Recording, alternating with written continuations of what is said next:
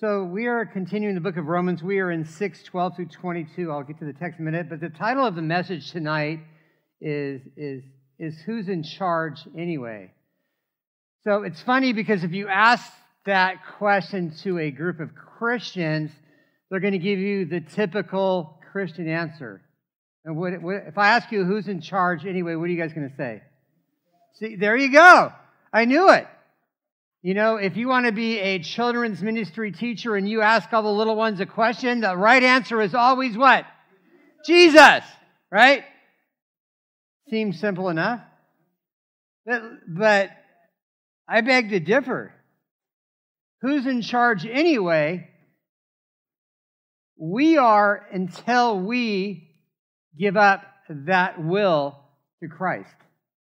So we continue to bang our heads into the wall. We continue to run with the cartel. We continue to sleep in the car, rob places. We continue to go to jail. We continue to get high. We continue to do all of those things until we decide one day, I'm done.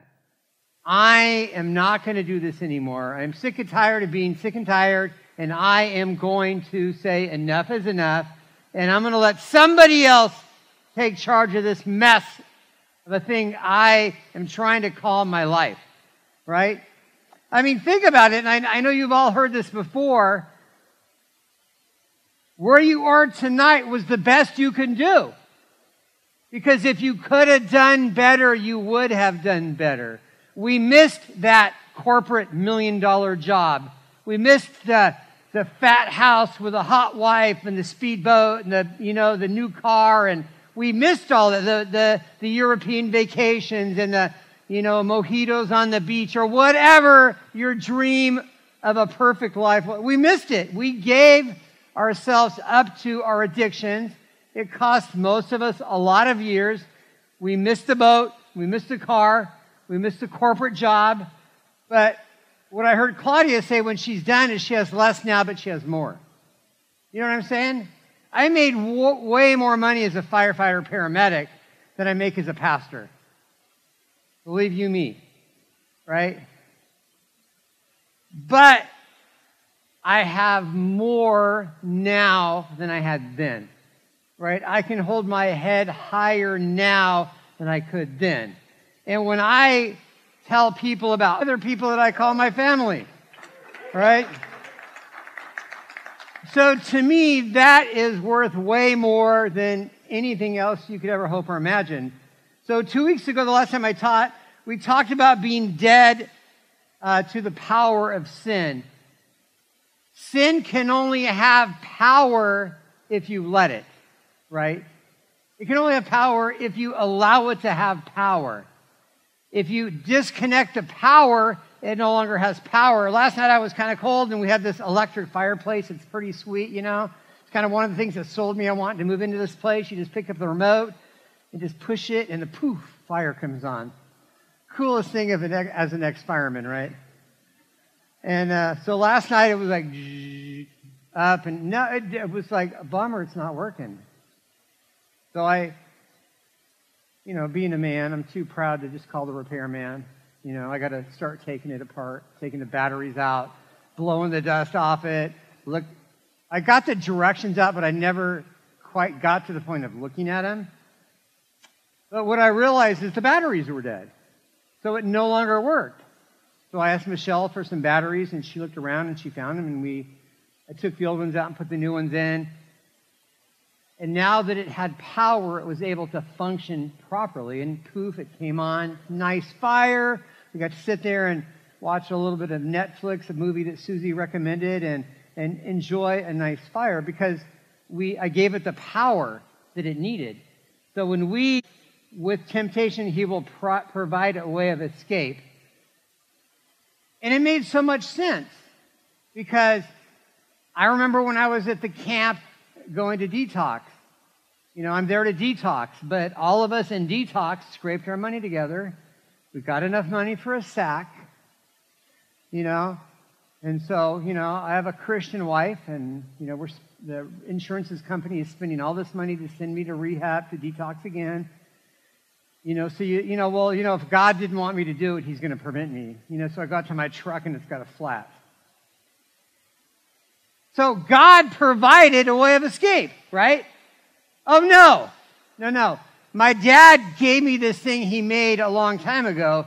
He took a piece of tubing and what you could do, you could screw it onto one tire and crimp it and screw it onto the other tire and uncrimp it and transfer the air out of the other tire so you have two kind of flat tires. But boy, that's enough to get me to the flats in Santa Cruz, right?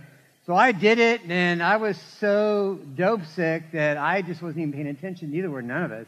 I ended up with two flat tires. So there's a double no-no from God. And I'm trying to figure out how to get into the counseling office so I can call AAA. Right? So if we look at the scripture, it said that God provided a way of escape twice. Now I'm going to try to sneak into the counseling office and call AAA. And I couldn't, so it was just a bust. It was like a forget it. But we have to think about, there are many times where we have a plan and it gets spoiled or screwed up. Just stop and think for a minute. Maybe God is throwing that at you. Maybe that is the way of escape he is providing for you. So maybe don't just keep trying. Don't try to fix the flat. Don't try to call AAA. I was there to detox, right? My family's at home waiting for me. My son was going to be baptized that Sunday. And I'm out trying to figure out how to escape and sneak out of rehab to go get a sack.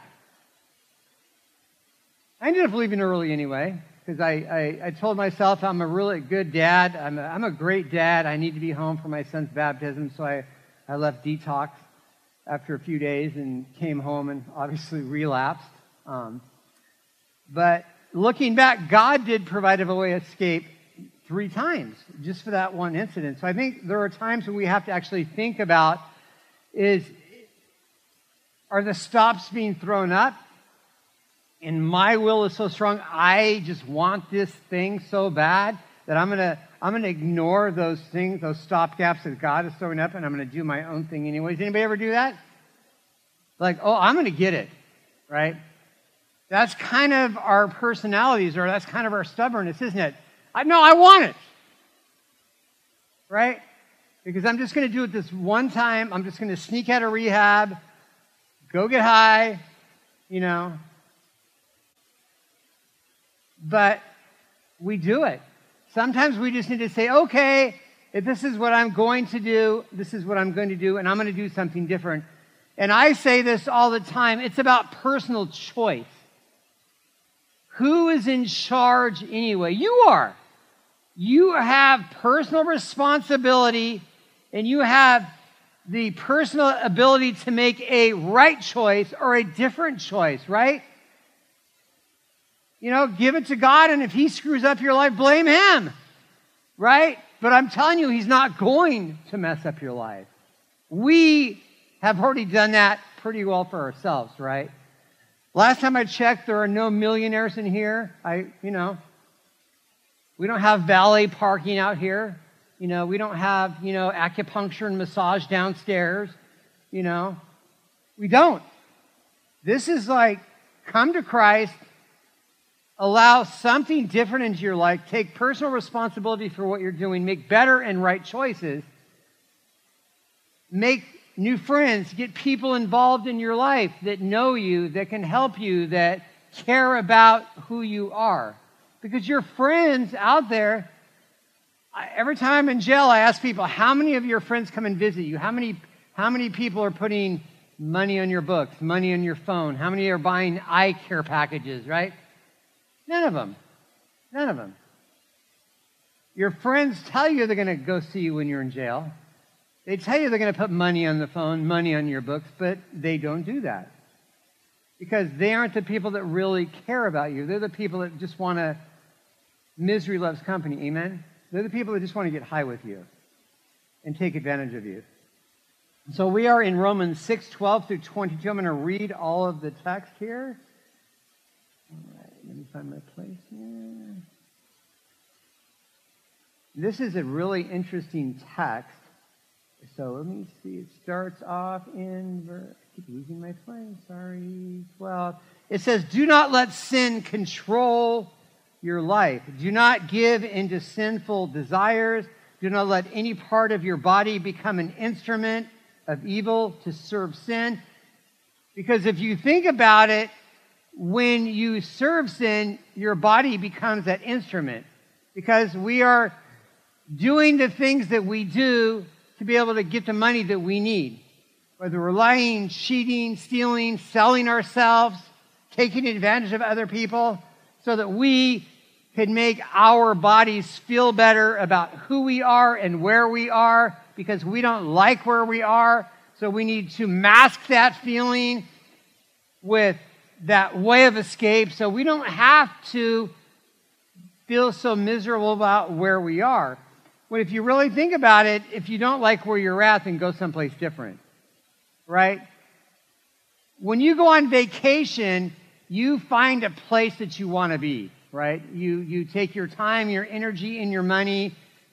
Maybe you go online, maybe you get a travel agent, and you go someplace that you enjoy, right? Well, look at the amount of time and resources go into our addiction, and we go to someplace what? That we despise. Some place that causes us misery, a place that causes us angst, a place that causes us discomfort. So why do we go there every time? We go there every time because it's a place that's familiar, because we know it, we have become comfortable with it, because it's easy to go back there, because we know what to expect. Nobody expected anything out of me when I was getting high. Nobody had any demands on my life. They had kind of all, I remember when they all got together and they did I think they watched one too many episodes of Intervention. Because they did Intervention. I just left. See ya. And I just left. I went because I was comfortable with where I was at. I wasn't willing to go through the pain of change. And so I just didn't. I mean, thank God eventually I came to that place, to that realization. I decided that I was tired of being in control. I was tired of failing. That's when I submitted myself to Christ, and Christ began to change my heart, which allowed me to let Christ in, and then the change was able to happen. And that's available to any of us. It said, do not let anybody an instrument, but instead give yourselves completely to God. For you were dead, but now you have new life. When you devote, or when you submit to Christ, what Scripture is saying here in Romans is you now have a new life, a new beginning, a new chance, a new opportunity, a new tomorrow, a new today. You have the ability to say, I'm going to do something different. Today is going to be better. Today is going to be good. Today starts my journey. But like many of us that start journeys of fitness or journeys of weight loss, or I'm going to read more this year, I'm going to walk more this year, I'm going to be nicer this year, I'm going to donate more money to charity this year. Like so many of those things that we commit ourselves to doing, how often do we follow through? Right? Because, you know what? No big deal. I really wanted to fit into that suit or whatever, or that dress or that blouse. But, if I don't, I got bigger ones, right? I could throw a hoodie on. Who cares? But when we start talking about our life, then it matters.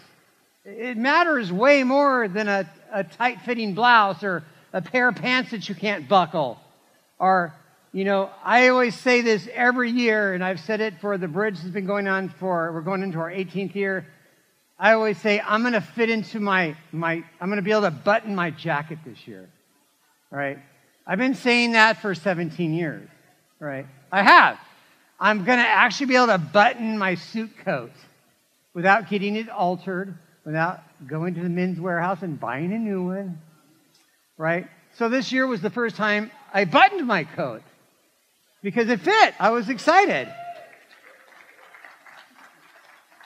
But that's because I committed wholeheartedly to do that, because I really I mean, it wasn't something that was going to save my life. It wasn't something that really mattered. It's something I wanted to do. Much like I want this life. I want a sober life. I want a life free of drugs and alcohol. I want a life free of pain and anguish and hurt. I'm tired of seeing people in jail and people die and people being separated from their families and people in misery and people crying and people in anguish. I'm so tired of seeing that. But all I can do is to try to remind us and share what the scriptures say about who we are in ourselves, who we are in Christ. And really, if you look at the scriptures, it's a complete encouragement. It's a complete roadmap. And if you think about it, what are you giving up? I mean, what are you losing compared to what you're gaining, right? Another day or getting higher, time with your kids. You know, going back to school and getting a high school diploma or getting an education or going back to jail. What's important in your life? And you have to decide that for yourselves, and you have to get busy and do that. So it's an instrument to do right for the glory of God. Sin is no longer your master. You no longer live under the requirements of the law. Instead, you live under the freedom of God's grace. You don't have to worry about getting a wake up, right? You don't have to worry about, is your connection home? Is he going to answer the phone? Can you score? Am I going to be safe? Am I going to get arrested? Is somebody looking for me? Is my line of credit too big at the dealer's house, right? Is he going to cut me off? And when you don't have to worry about those things any longer, it is so much fun. It is so nice. So it says, well, then the grace of God has set us free from the law. It says, does that mean we go on sinning? Of course not. You don't realize that you have become a slave of whatever choice you obey. It says, do not be a slave to sin, which leads to death. You can choose to obey God, which leads to righteous living. Verse 17, it says, thank God once you were slaves to sin, but now you wholeheartedly obey this teaching and we have given you, and now you are free from your slavery to sin, and you have become a slave to righteous living. That's a good thing to be a slave to, of living right, of living good, of living clean. Taking care of your family, taking care of yourself, doing what's right, helping somebody else out. There's no greater thing than sobriety when you then are able to talk to or help somebody that's going through a difficult time. Because when you see them succeed, you feel successful. Because when you see them succeed, you own part of that. When I go into Target and I see Casey, goofy Casey with his red vest, walking around Target, part of that victory I feel, right? I do. When I go into Happy Girl Kitchen, I order a coffee, right? I went there last week, and I sit down, I brought Michelle and Dan, and I know Benny's working. So we go in there and order a coffee, but Benny. I was worried. I was so worried. I'm like, oh, man. It wouldn't be the first time a bridge guy told me he was working somewhere that he wasn't. So we'd been there probably about 30 minutes, and I was kind of getting, I had that sinking feeling. And I looked out the window, and there he'd come across the street with his coworkers. I thought, attaboy. Right? Attaboy. Now I can enjoy my coffee. Because we can take part in those victories. We can.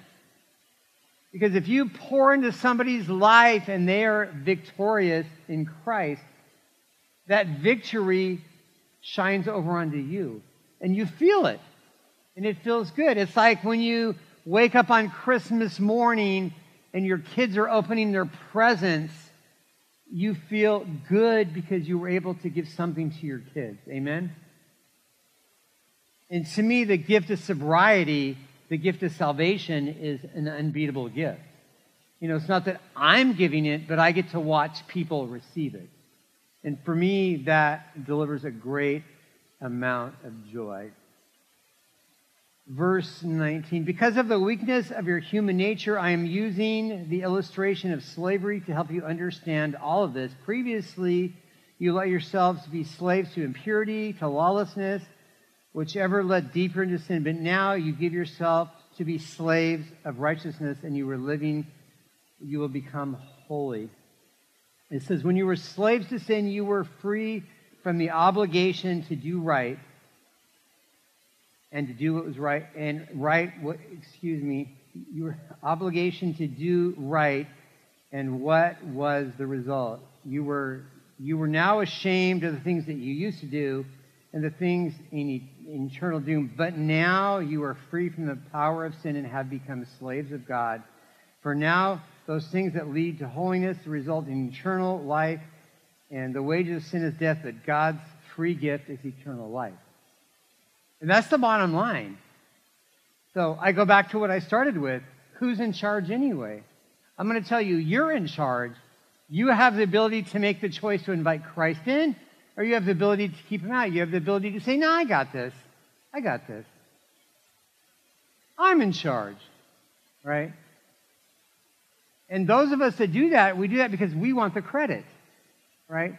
I'm finally doing good, so I want people to know that I'm doing good. Why am I going to let this other guy take all the credit? I took all the blame when I was bad. Now I want all the attaboys when I'm doing good. I mean, doesn't that make sense? I made everybody so mad. Now I want to be able to make everybody happy.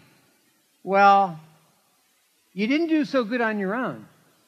And I will tell you, and I've seen it for so many years, that when you submit your will and your authority to Christ, and he begins to change your life, and you begin to bear fruit in your life, everything about your life is different. Everything about it. The way you talk, the way you act, the way you have joy, what you're able to do, the friends in your life, the people that are around you, your family coming back into your life. Those are awesome and wonderful things. But you can also go back to where you were instantly, right? How long does it take to earn money and put it in the bank? It takes a while, doesn't it? Right? Build up your 401k or whatever, right? It takes a while. But how quickly can you spend it? Like that. It's gone. Right? So that thing that you're banking up, you need to hold it as precious. That relationship with Christ, you need to count it as precious.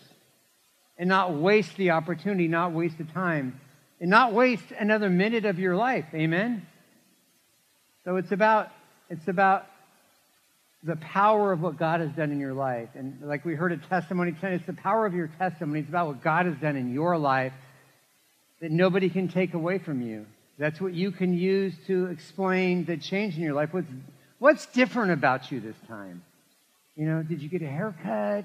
Did you shave the beard? Something is different, right? Something's different about you. Well, what's different about you is what's inside, not what's outside.